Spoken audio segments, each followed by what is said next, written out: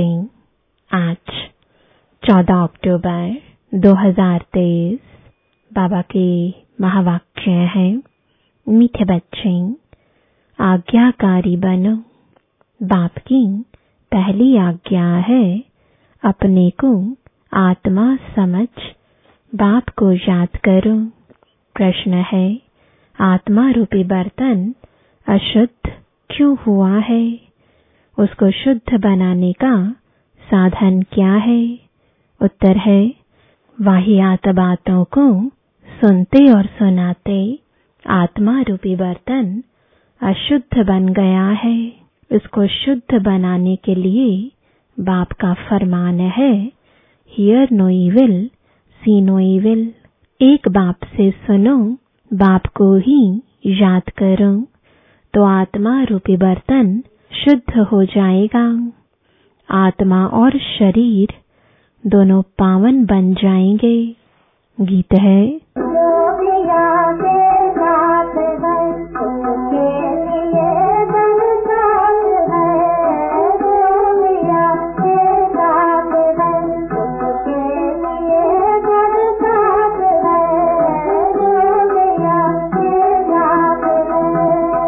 ओम शांति।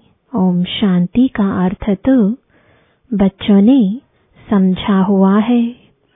बच्चों को घड़ी घड़ी पॉइंट्स दी जाती है। जैसे घड़ी घड़ी कहा जाता है, बाप और वर्षे को याद करो। यहाँ कोई मनुष्य की याद नहीं है। मनुष्य मनुष्य की व किसी देवता की याद दिलाएंगे। पारलौकिक बाप की याद कोई दिला ना सके, क्योंकि बाप को कोई जानते नहीं। यहाँ तुमको घड़ी घड़ी कहा जाता है, अपने को आत्मा समझ बाप को याद करो। जैसे बाप को बच्चे होते हैं तो सब समझ सकते हैं, यह बाप से वर्षा लेने आया है।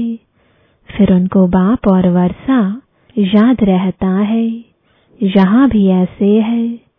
जरूर बच्चे बाप को जानते नहीं है, इसलिए बाप को आना पड़ता है।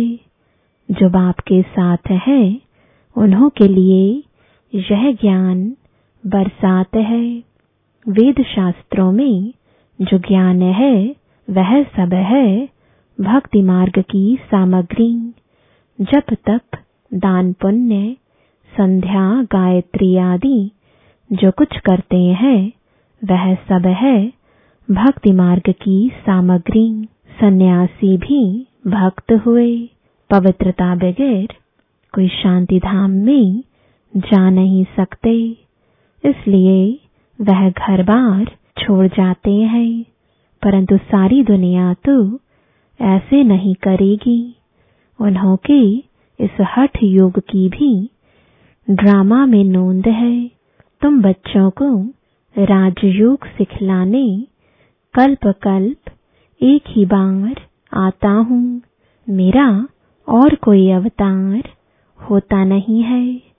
रीइंकार्नेशन ऑफ गॉड, वह हुआ ऊंच ते ऊंच। फिर रीइंकार्नेशन ऑफ जगत अम्बा और जगत पिता भी जरूर होने चाहिए। वास्तव में रीइंकार्नेशन अक्षर सिर्फ बाप से ही लगता है। सदगति दाता एक ही बाप है। यूं तो हर एक चीज फिर से रीइंकार्नेट होती है। जैसे अभी भ्रष्टाचार है तो कहेंगे भ्रष्टाचार रीइंकार्नेट हुआ है, फिर से भ्रष्टाचार हुआ है, फिर से श्रेष्ठाचार आएगा। रीइंकार्नेट तो हर चीज का होता है। अभी पुरानी दुनिया है, फिर नई दुनिया आएगी। नई दुनिया के बाद कहेंगे फिर से पुरानी दुनिया आनी है। यह सब बातें बाप बैठ समझाते हैं। जब यहाँ बैठते हो तो हमेशा ऐसे समझो, मैं आत्मा हूँ, मुझे बाप का फरमान मिला हुआ है, मुझे याद करो। बच्चों के सिवाय तो और कोई को बाप का फरमान मिल ना सके। फिर बच्चों में कोई तो आज्ञाकारी होते हैं, कोई आज्ञा न मानने वाले भी होते हैं। बाप कहते हैं, हे आत्माएं, तुम मेरे साथ बुद्धि का योग लगाओ। बाप आत्माओं से बात करते हैं और कोई विद्वान पंडित आदि ऐसे नहीं कहेंगे कि मैं आत्माओं से बात करता हूँ। वह तो आत्मा सो परमात्मा समझ लेते हैं। वह है रॉन्ग। तुम बच्चे जानते हो कि शिव बाबा इस शरीर द्वारा हमें समझा रहे हैं। शरीर बगैर तो एक्ट हो ना सके। पहले पहले तो यह निश्चय चाहिए। निश्चय बगैर तो कुछ भी बुद्धि में नहीं बैठेगा। पहले निश्चय चाहिए कि हम आत्माओं का बाप वह निराकार परम पिता परमात्मा है और साकार में है प्रजापिता ब्रह्मा। हम है ब्रह्मा कुमार कुमारियां। शिव के तो सब आत्माएं बच्चे हैं, इसलिए शिव कुमार कहेंगे, कुमारी नहीं। यह सब बातें धारण करनी है। धारणा तब होगी जब निरंतर याद करते रहेंगे। याद करने से ही बुद्धि रूपी बर्तन शुद्ध होगा। वाहियात बातें सुनते सुनते बर्तन अशुद्ध बन गया है, उसको शुद्ध बनाना है। बाप का फरमान है, मुझे याद करो तो तुम्हारी बुद्धि पवित्र होगी। तुम्हारी आत्मा में खाद पड़ गई है, अब पवित्र बनना है। सन्यासी कहते हैं आत्मा निर्लेप है। बाप कहते हैं आत्मा में ही खाद पड़ी है। श्री कृष्ण की आत्मा और शरीर दोनों पवित्र हैं। दोनों पवित्र सिर्फ सतयुग में ही होते हैं, यहाँ तो हो नहीं सकते। तुम आत्माएं नंबरवार पवित्र होती जा रही हो। अभी पवित्र बनी नहीं है, कोई भी पवित्र नहीं है। सब पुरुषार्थ कर रहे हैं। अंत में नंबरवार सबकी रिजल्ट निकलेगी। बाप आकर सभी आत्माओं को फरमान करते हैं कि मुझे याद करो, अपने को अशरीरी समझो, देही अभिमानी बनो। मूल यह बात बाप बगैर कोई समझा नहीं सकते। पहले यह पूरा निश्चय होगा तो विजय पाएंगे। निश्चय नहीं होगा तो विजय नहीं पाएंगे। निश्चय बुद्धि विजयंती, संशय बुद्धि विनश्यंती। गीता में कोई कोई अक्षर बहुत अच्छे हैं। इसको कहा जाता है आटे में नमक। बाप कहते हैं मैं तुमको सभी वेदों शास्त्रों का सार समझाता हूँ कि इनमें क्या क्या है। यह सब है भक्ति मार्ग के रास्ते। इनकी भी ड्रामा में नोंद है। यह प्रश्न नहीं उठ सकता कि यह भक्ति मार्ग क्यों बनाया हुआ है। यह तो अनादि बना बनाया ड्रामा है। तुमने भी इस ड्रामा में बाप से स्वर्ग के मालिक बनने का वर्षा अनेक बार लिया है और लेते रहेंगे। कभी अंत नहीं हो सकता। यह चक्र अनादि फिरता ही रहता है। तुम बच्चे अभी दुख धाम में हो, फिर शांति धाम में जाएंगे, शांति धाम से सुख धाम में जाएंगे, फिर दुख धाम में आएंगे। यह अनादि चक्र चलता ही रहता है। सुख धाम से दुख धाम आने में तुम बच्चों को 5000 वर्ष लगते हैं, जिसमें तुम 84 जन्म लेते हो। सिर्फ तुम बच्चे ही 84 जन्म लेते हो, सब नहीं ले सकते। यह बेहद का बाप तुमको डायरेक्ट समझा रहे हैं, और बच्चे फिर मुरली सुनेंगे व पढ़ेंगे या टेप सुनेंगे। टेप भी सब नहीं सुन सकते, तो पहले पहले तुम बच्चों को उठते बैठते इसे याद में रहना है। मनुष्य तो माला फेरते राम राम जपते हैं, रुद्राक्ष की माला कहते हैं ना। अब रुद्र तो है भगवान, फिर इस माला में मेरुदाना इकट्ठा है, वह तो विष्णु के युगल स्वरूप है। वह कौन है? यह माता पिता, जो फिर विष्णु के 2 रूप लक्ष्मी नारायण बनते हैं, इसलिए इनको मेरु कहा जाता है। फूल है शिव बाबा, फिर मेरु यह मम्मा बाबा, जिनको माता पिता कहते हो। विष्णु को माता पिता नहीं कह सकेंगे, लक्ष्मी नारायण को माता पिता तो उनके बच्चे ही कहेंगे। आजकल तो सबके आगे जाकर कहते हैं त्वमेव माताश्च पिता। बस कोई एक ने महिमा की तो उनके पीछे फॉलो करने लग पड़ते। यह है ही अनराइटियस दुनिया। कलयुग को कहा जाता है अनराइटियस, सतयुग को कहा जाता है राइटियस। वहाँ आत्मा और शरीर दोनों पवित्र होते हैं।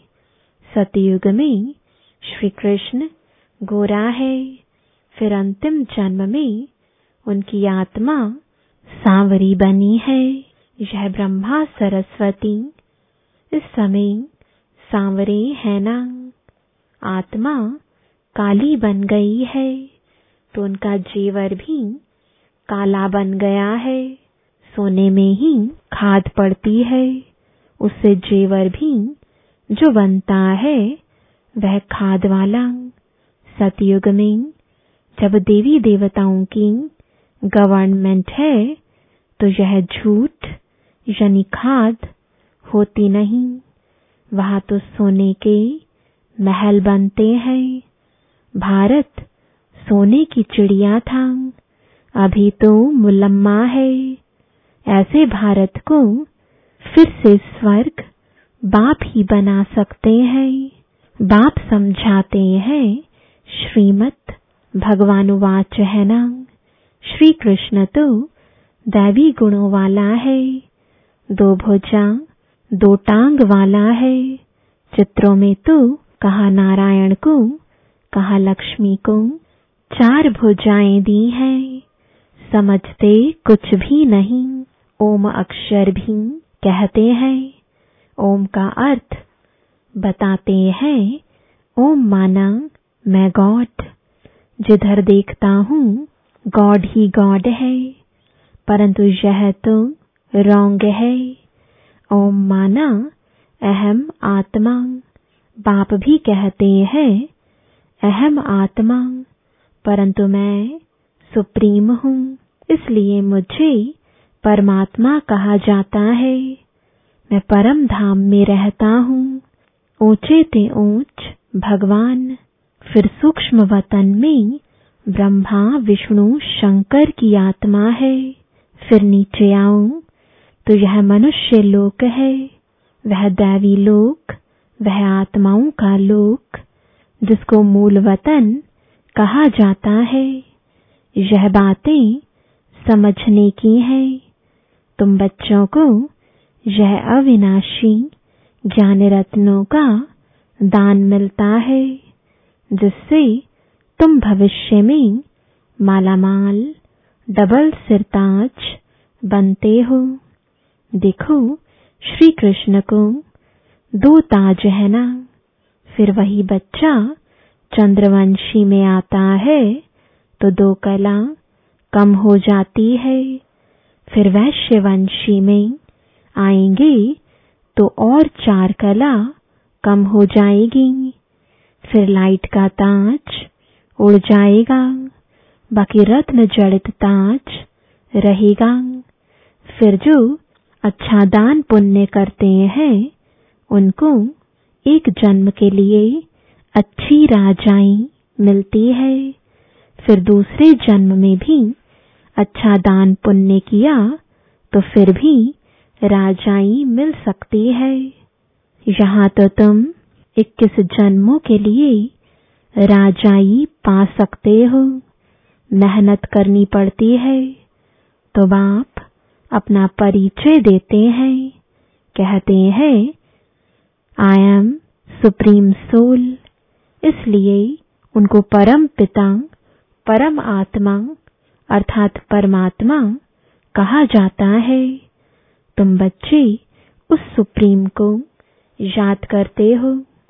तुम हो सालिग्राम, वह है शिव। शिव का बड़ा लिंग और सालिग्राम मिट्टी के बनाते हैं। यह कौन सी आत्माओं का यादगार बनाते हैं, यह भी कोई नहीं जानते।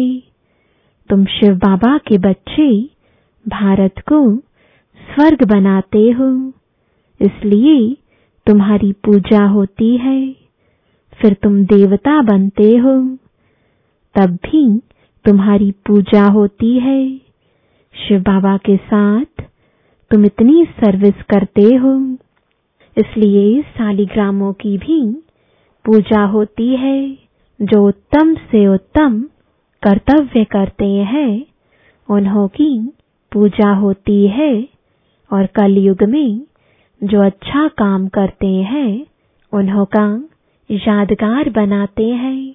कल्प कल्प बाप तुम बच्चों को सारे सृष्टि चक्र का राज समझाते हैं, अर्थात तुमको स्वदर्शन चक्रधारी बनाते हैं। स्वदर्शन चक्र विष्णु को नहीं हो सकता, वह तो देवता बन गया। यह ज्ञान सारा तुमको है। फिर लक्ष्मी नारायण बनेंगे तो यह ज्ञान नहीं रहेगा, वहां तो सब सदगति में है। तुम बच्चे यह ज्ञान अभी ही सुनते हो, फिर राजाई पा लेते हो। स्वर्ग की स्थापना हो गई, फिर ज्ञान की दरकार नहीं रहती। बाप ही आकर अपना और रचना का पूरा परिचय देते हैं। सन्यासियों ने माताओं की निंदा की है, परंतु बाप आकर माताओं को उठाते हैं। बाप यह भी समझाते हैं कि यह सन्यासी ना होते तो भारत कामचिता पर बैठ एकदम खाक हो जाता। जब देवी देवता वाम मार्ग में गिरते हैं तो उस समय अर्थक्वेक बड़ी जोर की होती है, फिर सब नीचे चला जाता है और खंड आदि तो होते नहीं, भारत ही होता है। इस्लामी आदि तो पीछे आते हैं। तो फिर वह सतयुग की चीजें यहाँ रहती नहीं। तुम जो सोमनाथ का मंदिर देखते हो वह कोई वैकुंठ का नहीं है, यह तो भक्ति मार्ग में बना है, जिसको मोहम्मद गजनवी आदि ने लूटा। बाकी देवताओं के महल आदि सब अर्थक्वेक में गायब हो जाते हैं। ऐसे नहीं कि महल के महल नीचे गए हैं, वही फिर ऊपर आ जाएंगे। नहीं, वह तो अंदर ही टूट फूट सड़ जाते हैं, फिर उसी समय खोदते हैं तो कुछ न कुछ मिलता है। अभी तो कुछ भी नहीं मिलता है। शास्त्रों में कोई यह बातें नहीं है। सद्गति दाता है ही एक बाप। पहले पहले तो यह निश्चय चाहिए। निश्चय में ही माया विघ्न डालती है।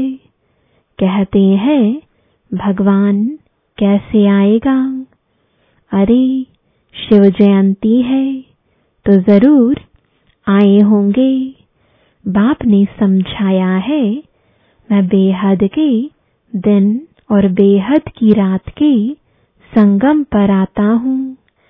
यह कोई नहीं जानते कि किस समय आता हूँ।